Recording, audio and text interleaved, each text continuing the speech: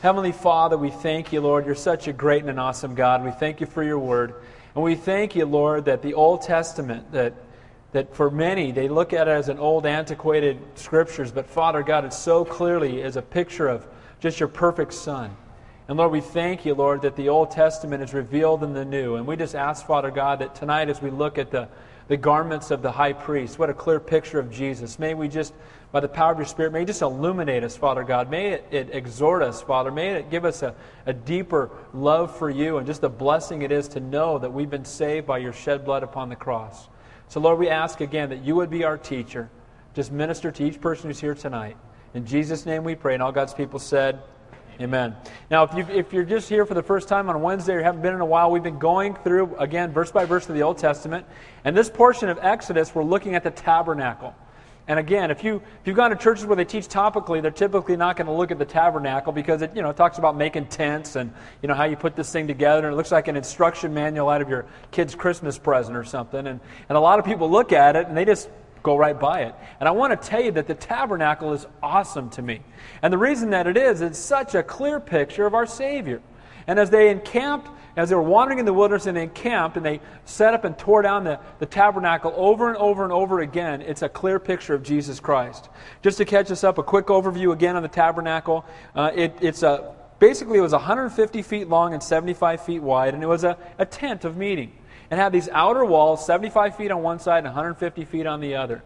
We talked about last week that there was only one entrance into that tabernacle, into the outer court. There was only one way in. And it's interesting that one way in, that gate that covered it, that garment that covered it, was exactly the same type of garment that was in the veil that went into the Holy of Holies. Now we talked about the fact in Hebrews chapter 10, verses 19 and 20, it says the veil is what? Who remembers? It's the flesh of Christ. And remember that the veil was torn when Jesus Christ was crucified. And we can enter into that most holy place because Jesus Christ paid the price. No longer do we need the high priest that we're going to talk about tonight.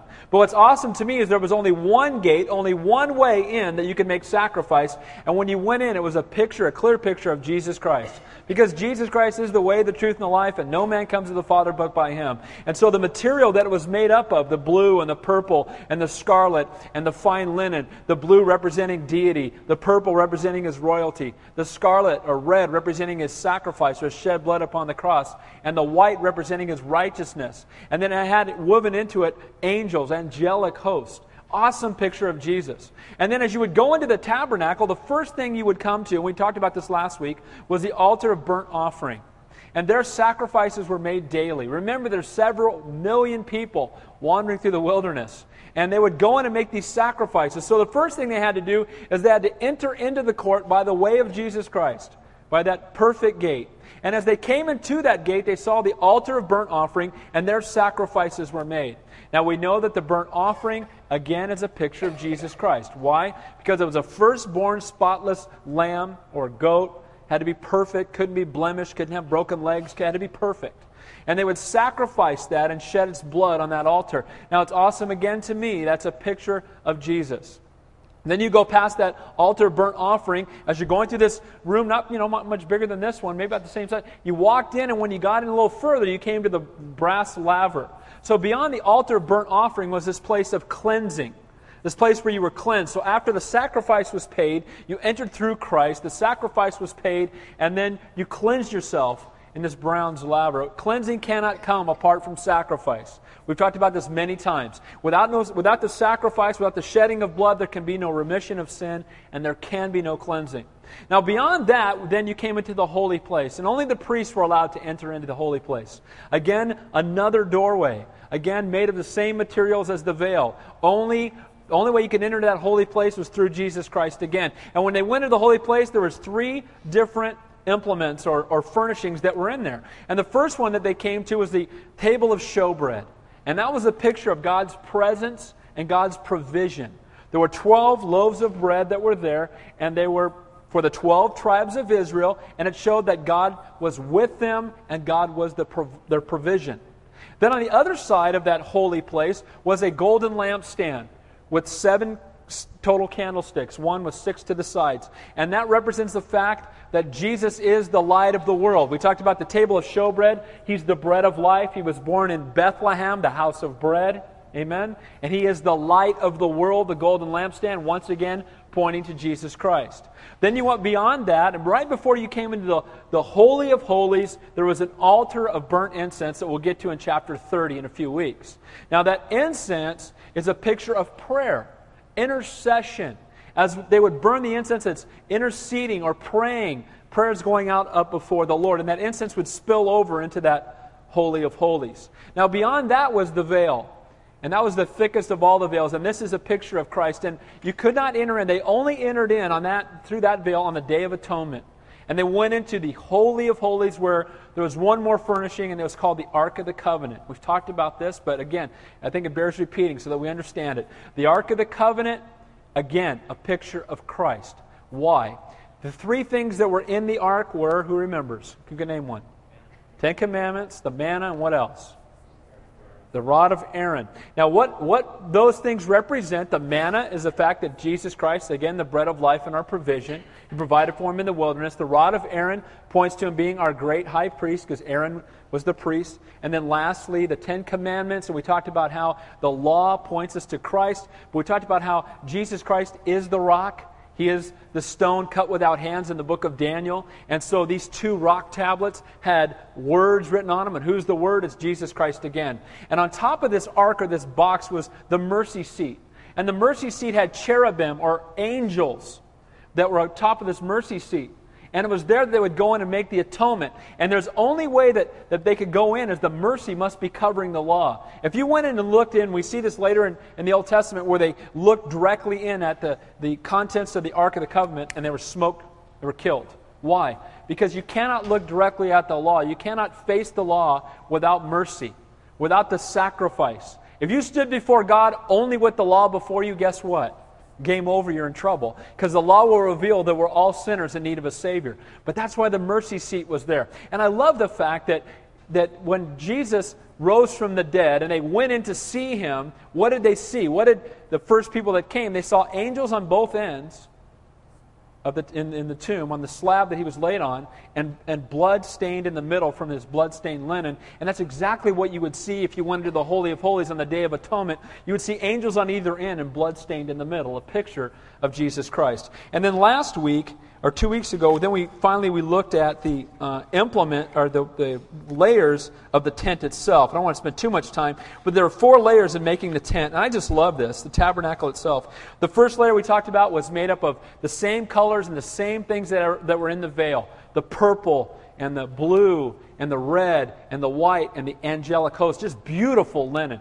But on top of that, you'd see that linen, that was only seen from the inside. As they would go in and the light of the candles were lit, they would look up and see this beautiful tapestry, basically. Beautiful linen. And you know what, though? They covered that up with black goat's hair, as they were commanded. We talked about the fact, here's this beautiful linen, this beautiful tapestry, and they covered up with black goat's hair. The goat's hair being a representation of what? Sin. And then on top of that were goat skins, or ram skins, dyed red. Again, we talked about the fact when Abraham took Isaac up to sacrifice him, as he was about to sacrifice him to the Lord stopped him. God the Father stopped Abraham and said, stop. He said, I provided for himself a sacrifice, and there was a ram caught in the thicket. And so the ram took Isaac's place. And then on top of that were badger skins, which then was just common. And when people would walk by, they'd look at it. It didn't look like anything special. But what was underneath was something awesome. And once again, a picture of Christ, because the Bible says from His outward appearance, He was nothing to behold. People were not attracted to Jesus because of His outward appearance. They were attracted to Him because of who He is. Amen? And so we see again, if you looked outwardly at the tabernacle, it was nothing special. So that brings us today, as we've gone through the tabernacle, we've looked at each of the different implements. We'll look at them again as that these were just the instructions that have been given. And now we're going to look at the high priest. Having described again the tabernacle, its furnishings, now we'll look at the duties of the priest. Now the priest had several duties. One, they were to burn incense in the golden altar twice a day. Again, making intercession before the Lord. They were to maintain the lampstand and the table of showbread. Last week we talked about the lampstand, and we too, as a reflection of Christ, are called to be the light of the world. And in the lampstand they put oil. Oil in the Bible is a representation of what? Holy Spirit. And for us to be the light of the world, we must have what? We must be indwelt with the Holy Spirit. You cannot be apart from it. There'll be nothing burning in you. There'll be nothing shining from you if you're not indwelt by the power of the Holy Spirit. So they were to maintain the lampstand and the table of showbread. And then they were to offer sacrifices for the burnt offering. In addition to that, they presided over civil cases. When people had a struggle, they went to the priest. And they were the ones that brought down the judgment. And lastly, they instructed people in the law. So tonight we're going to look specifically at the priestly garments. And it's interesting to me that in Hebrews 3 verse 1 it says this, "Therefore, holy brethren, partakers of the heavenly calling, consider the apostle and high priest of our confession, Christ Jesus." As we look at the high priest of the Old Testament, the tabernacle, the sacrificial system, it too will point to Jesus Christ. Jesus Christ said this in John chapter 5, "Search the Scriptures, for in them you think you have eternal life, and these are they which testify of me." So when we look at the Bible, when you look at the Old Testament, be looking for Jesus. Amen? I love what John Corson says. How many of you have ever heard, you never hear me use terms like this because who cares? Have you ever heard the term hermeneutics? Who's ever heard of that term before? Okay. Hermeneutics is basically the principles of biblical interpretation. So that's what you should say. It's the principle. You don't say hermeneutics or you'll lose everybody, right? And I love what John Corson says. John Corson says, man, we don't need to be worried about hermeneutics. We need to be worried about hemeneutics. We need to be looking for Him, We need to be looking for Jesus. We need to open up the text and be looking for our Savior. And you know what? If you do in the Old Testament, it's hard to find a chapter where you're not going to see Jesus Christ. So let's begin in verse 1, looking at our great high priest and looking at the things that that the great high priest is adorned with, and we'll see clear picture once again of Jesus Christ. Verse 1, "Now take Aaron your brother and his sons with him from among the children of Israel, that he may minister to me as priest. Aaron and Aaron's sons, Nadab, Abihu, Eleazar, and Ithamar." Now, God is speaking to Moses, and He says to him, "Call them out to minister to me." Now, it's interesting, and I want you to see this, because this should be a part of every one of our lives. The priority of ministry is to minister to Him. Even more important than ministering for Him, we need to be ministering to Him. It's amazing to me, the more time you spend ministering to the Lord, the more effective we become ministering for the Lord. Amen? You know what? A lot of people struggle in their walk, but they don't have any intimate time with our Savior. We're to minister to Him. He created us to have a relationship with Him. He says, "You set these priests aside to minister to me." That was their number one most important thing in the job of a priest. And you know what? That's what I look for when I look for leadership in a church. Whether I was the youth pastor in San Jose or in Southern California or doing men's ministry and looking for guys that would be table leaders, I was looking for people who had an intimate, personal relationship with the Lord. People who ministered to the Lord. People who love to pray. People who love to get and just open up their Bible and spend one-on-one time with their Savior. Those are the people, the ones that minister to the Lord, that are most effective ministering for the Lord. And we make the mistake of being so busy sometimes doing things for the kingdom of God that we don't spend intimate time with our Savior. You spend intimate time with Him, I promise you, God will use you in a mighty and a powerful way. But above all else, we're to be ministering to Him. So keys to effective ministry with our Lord for our Lord is prayer and worship and spending intimate time in His presence. Now notice that not just Aaron, but all of his sons were called. And this is just a note to think about. When you're called into ministry, God doesn't call men, He calls families. I absolutely believe that to be true. When God called me to be a pastor, He called my wife to be a pastor's wife. He called my kids to be pastor's kids. Not that they're perfect or anything else, but my wife has to be 100% called by God, just like I am, to understand the calling that I have in my life. My wife has to be called so when the phone rings at 3 o'clock in the morning, that she's not she's, "Oh yeah, amen, you need to go do that. Take care." Ministry is about people. Shepherds never stop being a shepherd. It's 24 hours a day, 7 days a week. And if I'm called, my wife's called. And I love my wife because she is so faithful. She'll say, "Hey, shouldn't you be studying right about now?" I know a lot of women would be grumbling, but she'll be like, "It's Saturday afternoon and you're going to be up till 5 in the morning. If you don't leave now, you probably should go ahead and go." And praise the Lord, but that's calling. And you'll notice that it wasn't just Aaron, but his sons were called with him.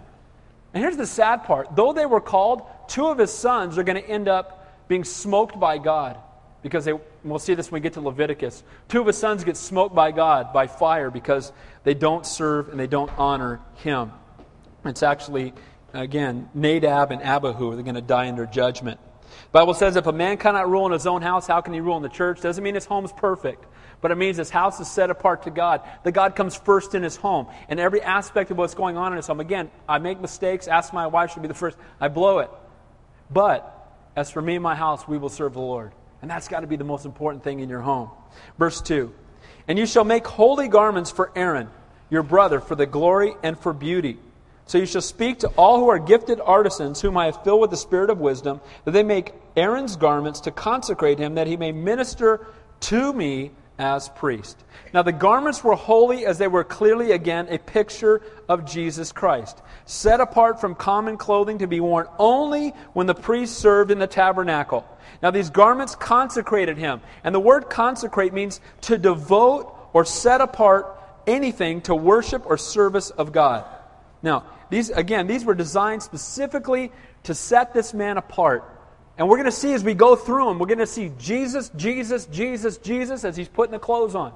And every piece of this clothing is going to point to our Savior, our great high priest. And as he's clothing himself, he's setting himself apart for ministry. And the same is true of us. If we're to be set apart, to be used by God, we must be clothed with our Savior. Amen? We must be indwelt by the power of His Holy Spirit. The Bible says without Him we can do nothing.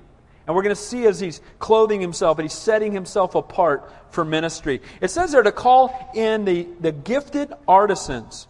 You know, much as God used biblical writers under divine inspiration, so He too would divinely inspire the craftsmen to create these holy garments. He would divinely inspire them and indwell them and gift them to do what He's called them to do. You know what I love about our God? He never calls us to do anything that He won't equip us to do. Amen? You know, if He calls you, go for it. Amen? Because if He's called you, then He's going to equip you. You know, a burden is the spawning ground of a calling. If God's given you a burden for something, step out and watch God do great things. God's not going to leave you hanging. You know what? If He calls you to do something and you go for it, He's going to do great and awesome things. You know, when I was asked to be a youth pastor in Southern California, I don't know, what? Me? I'm in my early 20s. You want me to do what? I've never even been to a youth group because I went to church here and all the kids were so young we didn't have a youth group. I didn't even know what they did in a youth group. I didn't know what a youth pastor was. And he said, "You want to be the youth pastor?" I'm like, I'll pray.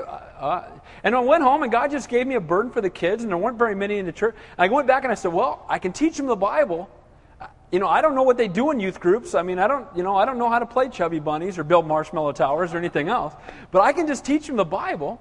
And you know what's awesome to me is over time we saw that youth group go from a few kids till the sanctuary was full of teenagers and kids were getting saved and God was doing awesome work. And you know what it was? I just was obedient. It has nothing to do with my ability or anything. God was the one that did all of it. And all I did was respond. And so as God's calling you and you feel Him pulling you to do something, don't worry about your human frailty. The fact that you know you have human frailty is a good thing. Amen? If you think, oh yeah, well I'm going to really go bless that ministry. It'll be fortunate to have me in there. I'm just thinking, wow, it's going to be awesome. Just wait till I get a hold of that. I mean, if you're like that, don't do it, okay? But if you come with human frailty and you realize, wow, I'm so desperate for you, Lord. If He calls you, He will equip you. Now, we're going to go through, here's the items that we're going to see tonight. And these are the garments, verse 4, which shall make a breastplate, an ephod, a robe, a skillfully woven tunic, a turban, and a sash. So they shall make the holy garments for Aaron your brother and his sons, that they may minister to me as priests. Now we're going to see that as we go through, the breastplate will point to the compassion of our Savior. The ephod will point to His authority. The robe will point to His deity. The tunic will point to His righteousness. The turban will point to the fact that He was submitted. And the sash will point to the fact that He was a servant. Now I'm going to go through those again as we get to each one of them. But again, clear pictures of our Savior. Each one of them a reminder of who He is. So let's begin by looking at the ephod in verse 5. They shall take the gold, blue, purple, and scarlet thread and the fine linen, and make an ephod of gold, blue, purple, and scarlet thread, and fine woven linen, artistically worked. Now, he's beginning to make the garments, and the first one is an ephod. Now, an ephod, the easiest way to remember this, the best way I can think of it, it's like an apron. It's something that goes over you, right? And it's kind of open on the side, and it goes over. And there's usually a garment underneath it. But an ephod, when people saw it, it was a picture of the fact that this is a person in authority. So other people that wore them, it was a picture or a person that had authority. And you might say, why would an apron be a picture of authority? Well, I don't know. Why is a tin badge on someone's shirt a picture of authority? But, who knows? But when you look at it, you know that's a police officer. That person has authority. Why is it that a guy that has a couple more stripes on his arm in the military, that's authority? But we recognize it as such, and the same was true of an ephod. It was a picture of authority. And so it said, make the priest an ephod. Now notice the material they're using. Doesn't this look familiar? Haven't we seen this material throughout the tabernacle? Isn't it the same material that they used to make the veil? The same material that they used to make the gate? Again, a picture of who? Jesus Christ. The colors, blue and gold, deity. Remember that gold, remember when Jesus was born, what was one of the gifts they brought him? They brought him gold. Remember purple. Purple is a picture of what in the Bible? Royalty. He's King of Kings and Lord of Lords. The scarlet color is red, and that's a picture of his sacrifice, his shed blood upon the cross. And finally, fine linen is always white, and that spoke of righteousness. Now, verse 7. It shall have 2 shoulder straps joined at its edges, and so the 2 shall be joined together. So this apron had to have something holding it together at the top. And so they had these shoulder straps that were put there to join this apron or this ephod together and hold it in place. And they used these shoulder straps. Okay? Now it's interesting again that as we move on here, we'll tie this in a little bit better. And the intricately woven band of the ephod, which is on it, shall be of the same workmanship, made of gold, blue, purple, and scarlet thread, and fine woven linen. So along with something that joins it at the top, there was this sash or belt or woven band that went around the outside that held the ephod together. Now, it's interesting that when you go to Ephesians chapter 6 and you look at the whole armor of God, the belt is a representation of what? Who remembers? Belt of truth. And it's also, in a practical way, what this belt was, this would be the thing that they would gird their loins with. It was the thing that would hold the robe out of its way so that they could do work, so they could do ministry. What did Jesus do? Remember when he washed the disciples' feet? Remember we just saw this in Luke a few weeks ago? And at the Lord's Supper, the Last Supper, the Lord's Supper, when he implemented it, what was one of the things he did? It says he girded himself, he picked up his robe, held it together, tied it together with this sash, which is what this is here, and then went around and washed the feet of the disciples. When they girded their loins, it would also free them up to walk. It would free them up to war. It would free them up to do work. And so what's interesting to me here is that along with the ephod having authority, we see that it has a band made of the very same material that holds it all together, and that's a picture of servanthood. Whenever you see them girding up their loins, it meant that they were going to work, they were going to serve, they were going to minister. So the ephod is a picture of authority, and being held together, it's a picture of servanthood. Now it's interesting to me that in the Bible, you always see authority and servanthood together. The Bible says if you want to be great in God's kingdom, learn to be what? The servant of all. Who is Jesus? He is Almighty God. No one has more authority than Him. But who is the greatest servant that ever lived? Jesus Christ. You know what? The ultimate authority comes from serving others. You know what? A lot of guys, I do a lot of marriage counseling. And I want to encourage you guys, getting authority in your home isn't coming in and saying, sit down, shut up, and submit, woman. That ain't going to work too well. And if it does, let me talk to your wife, because you got to straighten you out, man. That ain't going to work. You don't enforce authority like this. That's not authority. You don't demand authority. You know how you lead in your home? You serve your wife. You lay down your life for your wife. You minister to her. You esteem her greater than yourself. How do you have authority in the lives of your children? You know what? It's very easy for my kids to obey me if I'm serving them, if I'm loving them, if I'm ministering to them, if I'm involved in every aspect of their lives, if I'm praying with them, if they know that Daddy loves them, it's very easy for them to submit to Dad. And the same is true, that's our Savior. He's the ultimate God of authority, but He served us by hanging on the cross. Isn't our Savior an easy person to submit to? Amen? Do you ever think, oh, I should be in charge of him? No way. No. Now, I've heard people say that. Whoa, let me move over here when the lightning hits. I don't want to get any ashes on me. But the thing is that I have no problem serving him. Why? Because he's such an awesome God. He's such a wonderful Savior. And authority and servanthood must always go together. If you want authority at work, if you're in authority at work, serve the people that report to you and watch what God does. Serve them. Minister to them. And watch what God will do. Do it in your home. Do it in your workplace. Those two things go together. If we have authority, again, wherever we are, whether it's in jobs or in church as well, you know what? I'll tell you what. When I look for pastors, I look for servants. Find me the guy on his knees scraping gum off the floor. There's someone gets it. You know why? They're not worried about position. They're not worried about how they look before people. They just want to serve. They just love people. And that's what God's called us to be. Jesus had the ultimate authority, and he was the ultimate servant. And remember this, that humility is not thinking little of yourself. It's not thinking of yourself at all. Just take yourself out of the equation completely. Let God alone be glorified. And so this sash freed them up to do work. It freed them up to girded up their loins so they could move, so they could work, so they could minister. And it was tied into the ephod, which was a picture of authority. Made of the same material. Why? Because it's Jesus. He's God, He's servant, and He's master, all at the same time. Amazing. Only Jesus can be that. No other way. How do you know if you're truly a servant? Let me tell you how. Someone starts treating you like one, how do you react? Right? Oh yeah, I'm a servant. Hey bro, can you do that? Didn't even thank me, man. I came over there, spent like 2 hours helping. Man, no thank you. Didn't buy me pizza, nothing, man. What's up with that? Right? I mean, we get this thing where we get all battered out of shape because, well, I served and nobody noticed. Well, then you're not a servant. If you're really a servant, it won't matter if anyone notices. Let me just read you quickly out of Luke chapter 12. It says, let your waist be girded and your lamps burning, and you yourselves be like men who wait for their master when he will return from the wedding, that when he comes and knocks, they may open to him immediately. This is verse 35 to 38. Blessed are those servants when their master, when he comes, will be found watching. And surely I say to you, he will gird himself and have them sit down and eat, and he will come and serve them. Now, this is interesting. As we serve, we should be watching. We should be girded up and ready to go for the kingdom of God. We shouldn't be so entangled with the things of this world that we can't do anything for the kingdom of God. I've heard people say this, you know what? Man, that guy's so heavenly minded, he's no earthly good. I think the problem in the church today is we're so earthly minded, we're no heavenly good. I think it's the opposite. You know what? If your mind's on heaven, you're going to be impacting the world. Do you think the first century church after Pentecost was heavenly minded? Without a doubt. And what happened? They turned the world upside down, the Bible says. Here come those who turned the world upside down. It's in the Scripture. That's what it says.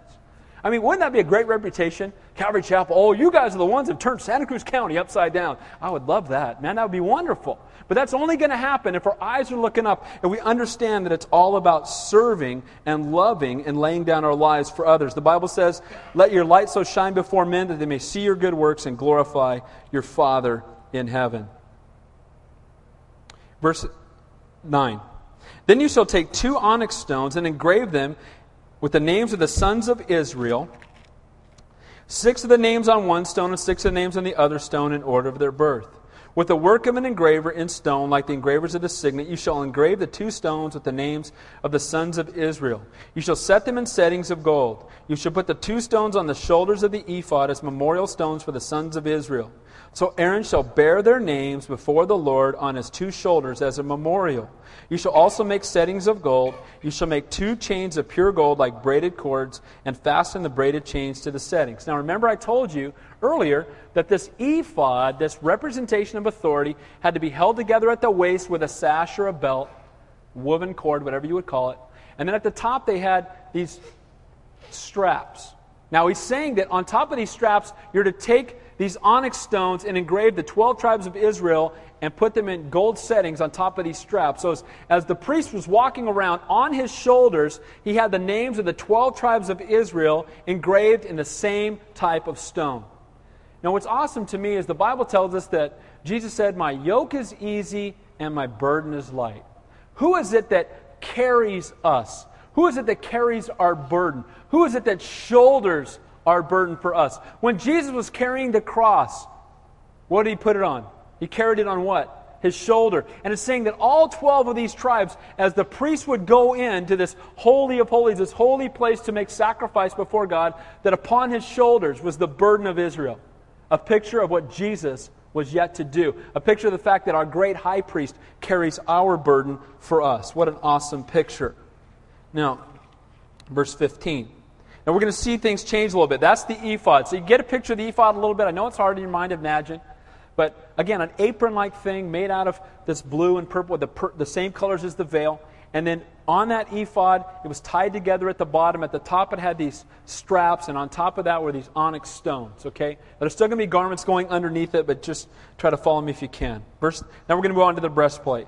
You shall make the breastplate of judgment, artistically woven according to the workmanship of the ephod. You shall make it of gold, purple, blue, purple, and scarlet thread, and fine woven linen you shall make it. It shall be doubled into a square. A span shall be its length, and a span shall be its width. A span is half of a cubit, or about 9 inches, roughly. So a 9-inch by 9-inch square is this breastplate that then would be mounted, as we're going to see, on the front of the ephod. And let's take a look at what this breastplate is all about. This breastplate of judgment, or this breastplate of decision. And you shall put settings of the stones in it, 4 rows of stones. The first shall be a sardius, a topaz, an emerald. This shall be the first row. The second row shall be a turquoise, a sapphire, and a diamond. And the third row, a jacinth, and an agate, and an amethyst. And the fourth row, a beryl, an onyx, and a jasper. And they shall be set in gold settings. And the stones shall have the names of the sons of Israel, 12 according to their names, like the engravings of the signet, each one with its own name, and they shall be according to the 12 tribes. Now, we saw that before, that the 12 tribes were written, 6 in each of the onyx stones on the shoulder, carrying the burden. But then on the breastplate, each of these 12 tribes would have its own individual stone that was totally unique. So here we see that they have the same thing carrying their burden, the same foundation, if you will, for their faith. And the burden was being carried by Christ. But then we see on the breastplate that they're all unique. These 12, they're all beautiful gems, but they're all different from one another. And I love the fact that it's on the breastplate. Because just as the burden is being carried, we see that these gems representing Israel, where is it housed? Where is it put? Near and dear to the heart of the high priest. And so each one of these stones is a gem, and it's beautiful and it's unique. Each tribe had its own, each beautiful, all valuable yet different. Each reflecting or refracting light in a different way. Each near to the heart of the priest. I just want to say this. Every believer in this room is founded on the same foundation. We're founded on the rock, Jesus Christ. Those onyx stones on his shoulder. He's bared the burden for us. The price has been paid. But do you know in God's eyes that every one of you is a gem to him? The Bible says that you are precious to him. And do you know that he holds you near and dear to his heart? And you know what? We're all a little bit different. We've got different callings. We've got different ways of reflecting him or refracting him to the world around us. But we're all gems to him. He loves us so very much. How do we determine the value of something? What somebody's willing to pay for it. And what was paid for you? This right here. How valuable are you? When the enemy tries to tell you you're of no value, remember what was paid for you. And you are a gem to him. You are so valuable to him. He loves you so very much. God esteems and values as the light of the world, and we reflect it through him. Again, we're a gem. And God esteems and values us. And again, as the light of the world, he reflects through us as his gems. Your name is engraved on his heart. You know, it's interesting, in Isaiah 49, it says, your name is engraved in the palm of his hands. Did you know that? That's what the Bible says. When we get to heaven and we see his hands pierced, it's a picture of us. It's a picture of what he did for us. And just as our names are engraved on his heart, they're also engraved in his hands. He carries your burden and you're on his heart. We have salvation in common, but we're uniquely gifted. Jesus sees you as a gem. You're precious in his sight. You're his treasured possession. And again, may we see through our Savior's eyes of compassion. You know what? Remember that you're a gem in his eyes, but when you look at the world, remember that the people around you are gems in his eyes. You know, a lot of times, there's two things that can happen. We can think we're of no value, and we can buy into the enemy's lie. And we can think, man, God hates me, and I've done so many wicked things. God could never love me. You're a gem. He loves you. You're His treasured possession. You're always on His mind. He'd rather die than live without you. That's the God that we serve. But the other mistake we can make is we can look at others and think that they're of no value. And that's a mistake, because they're treasured possession too. As much as He loves us, He loves them. It blows me away that Jesus knows me best and He loves me most. I can't believe that. The one that knows me the best loves me the most. He knows every wicked, vile thing I've ever done, and He loves me more than I'll ever understand. And He looks at me as a treasured possession, and I'm a gem to Him. I can't believe it. And so are you. You are precious to Him. Your worth is far above rubies. You're so valuable to God. He loves you guys so much. What an awesome God we serve. And not because of how great you are, but because of how compassionate He is. You know, He loves you just as much as He loves Billy Graham. Do you know that? He loves you just as much as He loves Peter or Mary, His earthly mother. He loves you just as much. But know this too. May we not forget that He loves the homeless guy down on the mall just as much as He loves you. Amen? May we not get so out of whack to think, He doesn't love me as much as that person, but He loves me more than this person. The Lord loves us all. He loves us so much, He'd rather die than live without us. We need to have an eternal perspective and eyes focused on Him. The other day I was sitting in a restaurant with a friend of mine, and sometimes I'm just overwhelmed by the compassion of God. When I pray, I say, Lord, just teach me to love people the way You do. And sometimes I'll see people and I'll just start weeping. And I can't even explain it to you, but God will just put on my heart, I love that person. And I'm sitting in Chili's, and I'm with a friend of mine, Don McClure, and he went to go to the restroom, and I'm sitting there, I look, and this mom's bringing in her daughter who's handicapped. And this little girl's sitting down, and she's trying to eat her food, and God just poured out of my heart, man, I love that girl as much as I love anybody. I died for her, and you know what? Because of her mental understanding, she's going to spend eternity with me. And I just started weeping.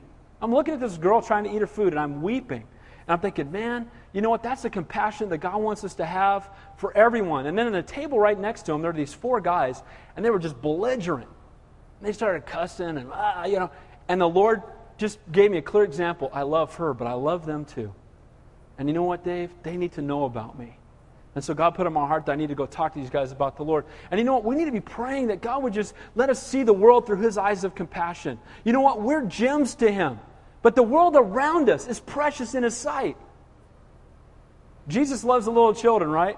All the children of the world, red and yellow, black and white, they are precious in His sight.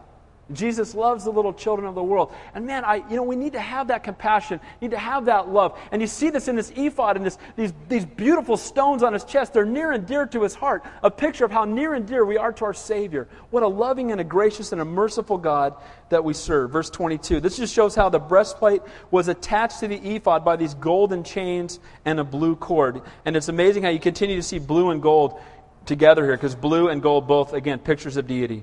Verse 22, you shall make chains for the breastplate at the end, like braided cords of pure gold. You shall make 2 rings of gold for the breastplate, and put the 2 rings at the ends of the breastplate. Then you shall put the 2 braided chains of gold in the 2 rings which are at the ends of the breastplate, and the other ends of the 2 braided chains you shall fasten to the 2 settings, and put them on the shoulder straps of the ephod in the front. You shall make 2 rings of gold, and put them on the 2 ends of the breastplate at the edge of it, which is on the inner side of the ephod.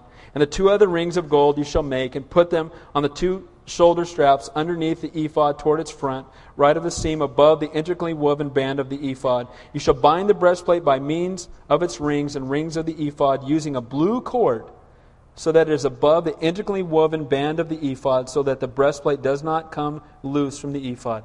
Now, these are very simple instructions, but we see gold and blue, and we see him taking the ephod and the breastplate, and upon this, where the shoulder straps are, where we see that it's strapped together at the top, it's held together at the bottom, and now he's tying together this breastplate with all the gems and these beautiful things that are near and dear to his heart. And he's attaching them to the ephod again being a picture of God's authority, and the colors of it, a picture of his deity. What an awesome thing. And so they're being tied or knit together. And breastplate again, blue cord again pointing to his deity. Verse 29. So Aaron shall bear the names of the sons of Israel on the breastplate of judgment over his heart when he goes into the holy place as a memorial before the Lord continually. So as he went in, what was he carrying? He's carrying on his shoulders the names of the 12 tribes of Israel, and he's carrying the burden. The burden. The high priest is coming in with the burden before him. But at the same time, he has on his chest this breastplate where we see the place of love and compassion near and dear to his heart. So you know what? Our God has carried your burden. He's removed your burden if you'll let him. He will take all your sin upon himself. He did it on the cross already. And all you have to do is say, Lord, take my sin from me, and he'll take it. But not only does he take your sin away and take your burden away and carry the burden for you, but then you're near and dear to his heart. And you're that gem. And his light will shine brightly through you. And you're not like any other gem. You're unique. God's made you special to him. And he's going to use you for his glory if you will just let him. Verse 30. And you shall put in the breastplate of judgment the Urim and the Thummim. And they shall be over Aaron's heart when he goes in before the Lord. So Aaron shall bear the judgment of the children of Israel over his heart before the Lord continually. Now the Urim and the Thummim, as we're going to see later in the Old Testament, are two stones. And these are two stones that were used for judgment. What they would do is they'd go before the Lord, and there were times when God would call the priest to reach into the ephod, this pocket, this breastplate, reach into this pocket and pull one of the stones out. And one stone would be a negative answer, and the other stone would be a positive one. Now, Urim and Thummim, the two names, I don't know if it's related or not, but the Urim is where the first letter starts with the first letter of the Hebrew alphabet, and Thummim starts with the last letter of the Hebrew alphabet, the Alpha and Omega, the beginning and the end. And they would pull one of those stones out, and God would use it for judgment. Again, his loving, his gracious, compassionate, but yet judgment. And the color of the stone would confirm whether it was positive or negative from God's point of view. Now, we don't do those things anymore. There are people trying to cast lots today. You don't need to be casting lots. You don't need to be doing that anymore. This was the priest pointing to the fact that Jesus Christ would be the judge, right? As they would reach in and pull out, it's judgment. But who is the judge? Jesus Christ. Who carries our burden? Who is it that we're precious to? But at the same time, who is our judge? Jesus Christ is. He's the one that will judge between those who will spend eternity with him and those who will be separated from him. Verse 31. We move on now to the robe that will go under the ephod. So we've kind of worked from the outside in. There's going to be a robe under the ephod. Look at this robe. You shall make the robe of ephod for the ephod all of blue. There shall be an opening for his head in the middle of it. It shall be woven and binding all around its opening like the opening of a coat of mail, so it does not tear. And upon its hem you shall make pomegranates of blue, purple, and scarlet all around its hem, and bells of gold between them all around. A golden bell and a pomegranate, a golden bell and a pomegranate upon the hem of the robe all around. Now, what in the world is that all about? Okay? Now get a blue robe, and that blue robe is going to go under the ephod, blue representation, again, of the heavenlies or deity. But the hem of this robe that would go down past your knees, on this hem would be bells and pomegranates. Pomegranates, what is that all about? Now here's why. We're going to see this as we look at the next verse. That when they would go into the Holy of Holies, only the priest would go in there. And how would they know if the guy dropped dead in there? Or how would they even know he was doing ministry? How do they know he's not napping? How do they know what he's doing? Now these bells, as he would move around in the again, it's just a tent. As he would be moving around, they would hear him moving around in the Holy of Holies or in the holy place. Those bells would give him away. But in between those bells were pomegranates. Now, I thought about this, and when I think about pomegranates, here's what I think about. How many of you have ever eaten a pomegranate? Raise your hand. Are those about the messiest thing you ever ate in your life? Aren't they messy? And when you open it up, what is it? It's one big what? It's just filled with what? Seeds. Seeds. It's filled with seeds, and what's inside of those seeds? Red, blood-like gel, right? Isn't that true? And when you eat pomegranates, if you got a white shirt on, you're going to be a mess before it's over, right? You got red all over your face. You got red. It's almost like eating pistachio nuts, right? Just get them out all red, right? And that's what pomegranates are. And I thought about that. I thought, now wait a minute. It's the fruit that has the most seeds, which means that it's the fruit that can bear the most fruit. Amen? Right? What bears fruit? Seeds. And so which fruit would bear the most fruit? A fruit that's nothing but seeds, and that's what pomegranates are. And not only that, they're filled with red gel, right? Like the blood of Christ in a sense, right? It's all red and filled with fruit. And you know what? Through the shedding of blood comes fruit, right? The fruit of salvation. What an awesome picture that these pomegranates with these bells are on his hem. He's a picture of the great high priest. And to me, what happens? Fruit. When you fall in love with the Lord, you bear much fruit. When you're born again, you're serving Him, you're walking with Him, you bear much fruit. What an awesome picture. And there's no chance. If it's in the Bible, it's not there by chance. And when I thought about pomegranates, I thought, why? And as I began to pray about it and study and look at it, I thought, duh. I mean, it's the one that bears the most fruit. And nothing will bear more fruit than our great high priest took on the cross. Amen? Nothing. And you know what?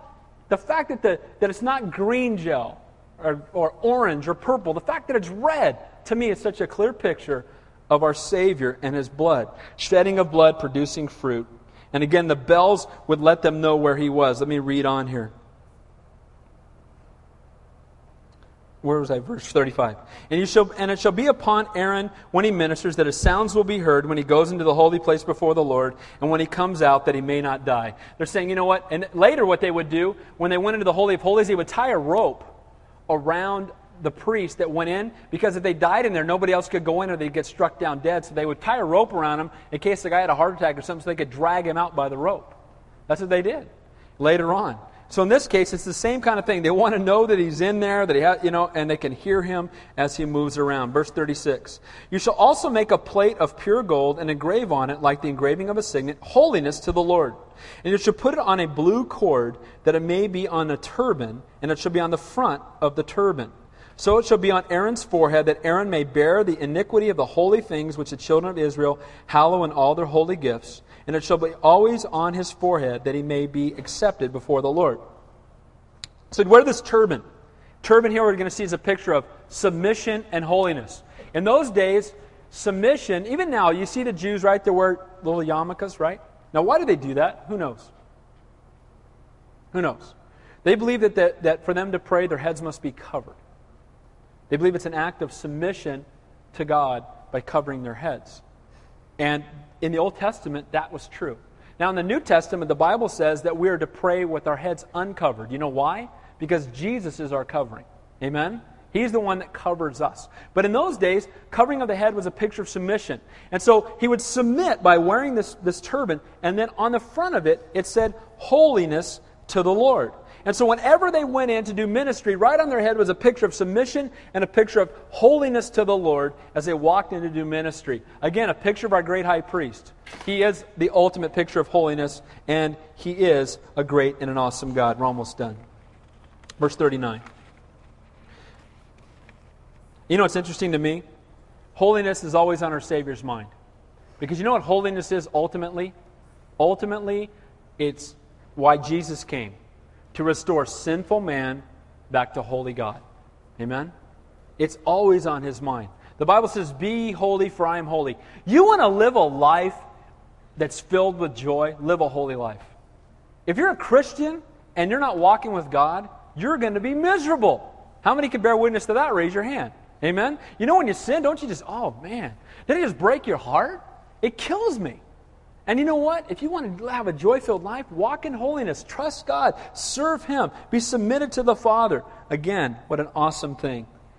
Remember, too, that when we pray, we're not giving God's orders. We're coming to Him reporting for duty. Amen? We don't pray and tell God what He needs to do. God, you need to do this, this, this, this, this, and this. You know, God does not answer my prayer. He needs to do these 47 things, then I'll be happy. Slow down. God doesn't need our help in telling Him what He needs to do. Amen? We need to report and say, Lord, I'm here. Use me. Lord, I'm here. Lord, whatever you want to do. Not my will, but Thy will be done. Holiness on His head. Holiness on His mind. Holiness should be on our hearts. Verse 39. You shall skillfully weave the tunic of fine linen thread. You shall make the turban of fine linen, and you shall make the sash of woven work. For Aaron's son you shall make tunics. You shall make sashes for them. You shall make the hats for them for glory and for beauty. Now, the tunic that went underneath this, so you've got the ephod. Underneath the ephod you've got the robe. Underneath the robe you've got this tunic. The tunic was all white. Picture of what?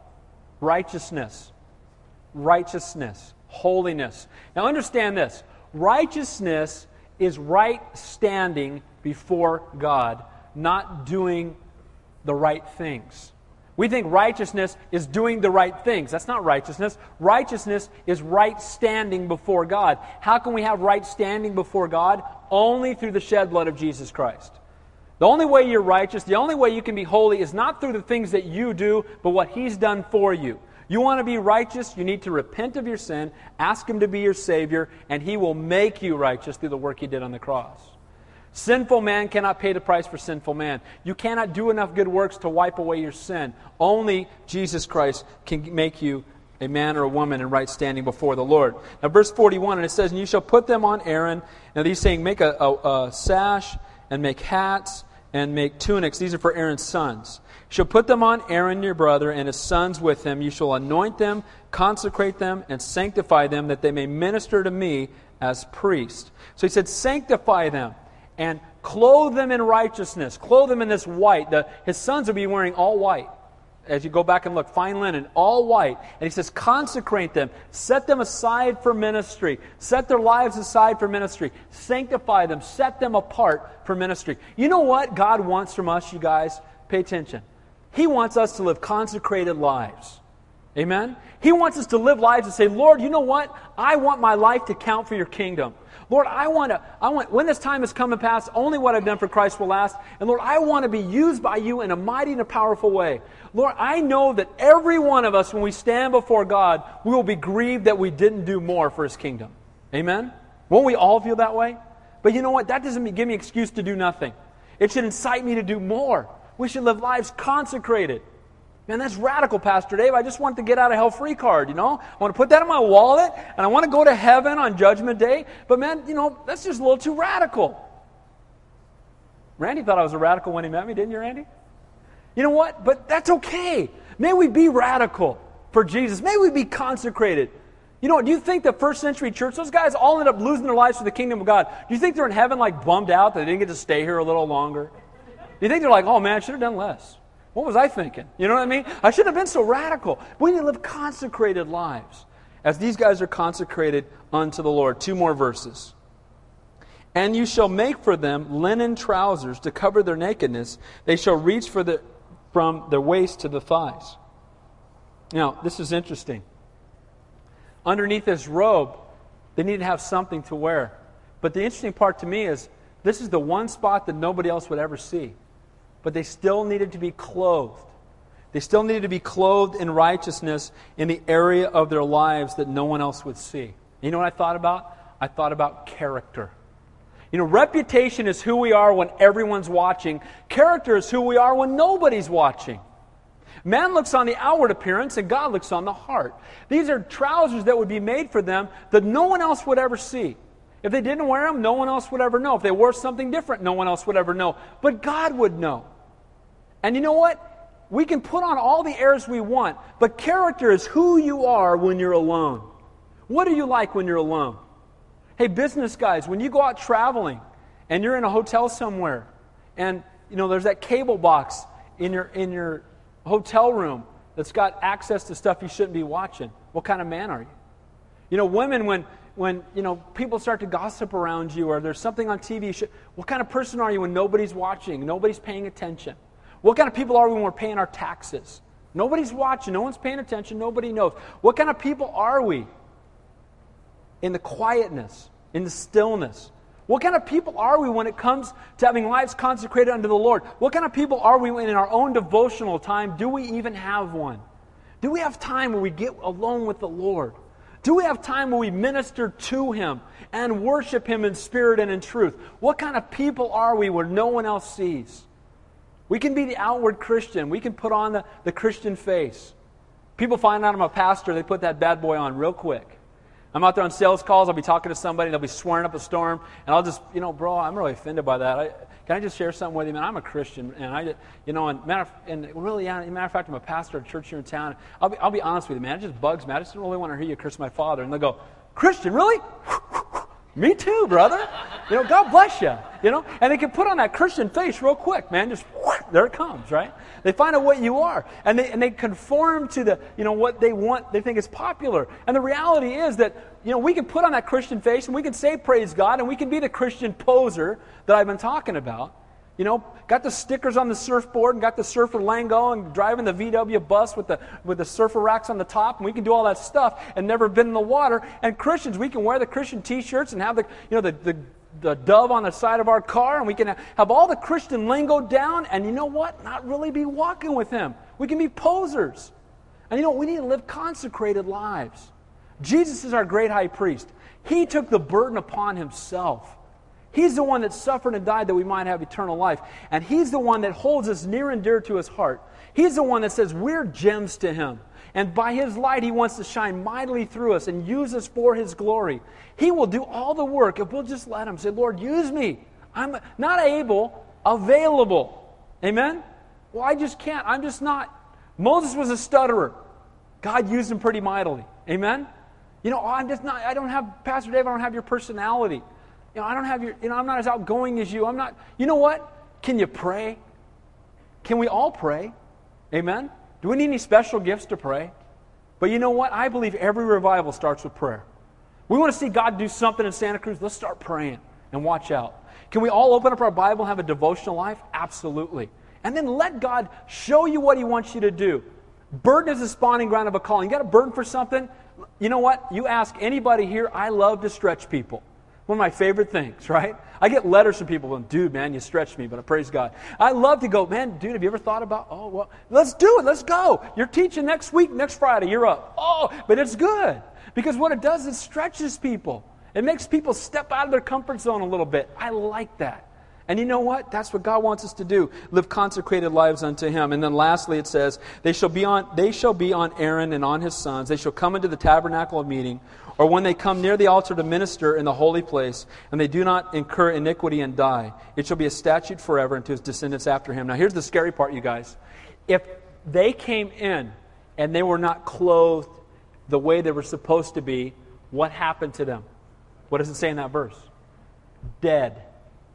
And if we attempt to come before the Father, and we're not clothed in the Son, our great high priest, not clothed in His righteousness, clothed in His forgiveness, clothed in His grace, clothed in His mercy, we come before Him without that, we're dead. And if the high priest came in and they weren't clothed with all of these items that were commanded by God, they were dead. Why? Because it's a picture of Christ. And the only way you can go into that Holy of Holies, the only way you can enter into the presence of Almighty God, the only way you can be where the Shekinah glory of God dwells is if Jesus Christ goes before you. Amen? The only way. And the good news is the veil's been torn, you guys, and we can enter into that holy place because of the work that Jesus did on the cross. You want to go ahead and get them. In conclusion, the ephod, picture of authority. Who's the ultimate authority? God is. The sash, a picture of servanthood. Who's the greatest servant that ever lived? Jesus Christ. The breastplate, a picture of both compassion and carrying our burden. And who is the most compassionate? Our Savior. And He cares for our burden. The robe, being blue, a picture of deity. The tunic, all white, righteousness. The turban upon His head, a picture of submission. And lastly, the trousers, undercover, but a picture of character. Authority, servanthood, compassion, carrying our burden, deity, righteousness, submission, and character. Who's that? There's only one person that can describe, and that's Jesus. Amen? Let's pray. Heavenly Father, we thank You for Your word. We thank You, Lord, that even as we just look at the clothing of the high priest, what a clear picture of You, our Savior. Lord, I pray that You would just, by the power of Your Holy Spirit, give us a burning compassion for the world that's dying around us without a Savior. Lord, I just pray that we would see the world through Your eyes. Lord, that we would weep for the things that You weep for, that our hearts would break for people who don't know You. Lord, give us a burden and a passion to spend time praying and interceding on behalf of Santa Cruz County. Father, I pray, Lord, that we would just be set apart, Father God, in every aspect of our lives, that we would be people of character, that we would be people who are holy and walk in righteousness. But Lord, we know we can do nothing without You. So, Father, we just ask You would fill us afresh with Your Spirit. That, Lord, I pray for people here, maybe You're calling them to do something more than they're doing now, whether it's to pray more, to have devotions with their family, Lord, if it's to start a Bible study at work or to get involved more in ministry here at Calvary Chapel Santa Cruz. Father, I pray that by the power of Your Spirit, You would just help them to step out, to be consecrated, to set apart unto ministry. So, Father, we love you. We praise you. You're such a great and awesome God. And may we just worship you now from the depths of our hearts. In Jesus' name we pray. And all God's people said, amen. Let's stand up and worship.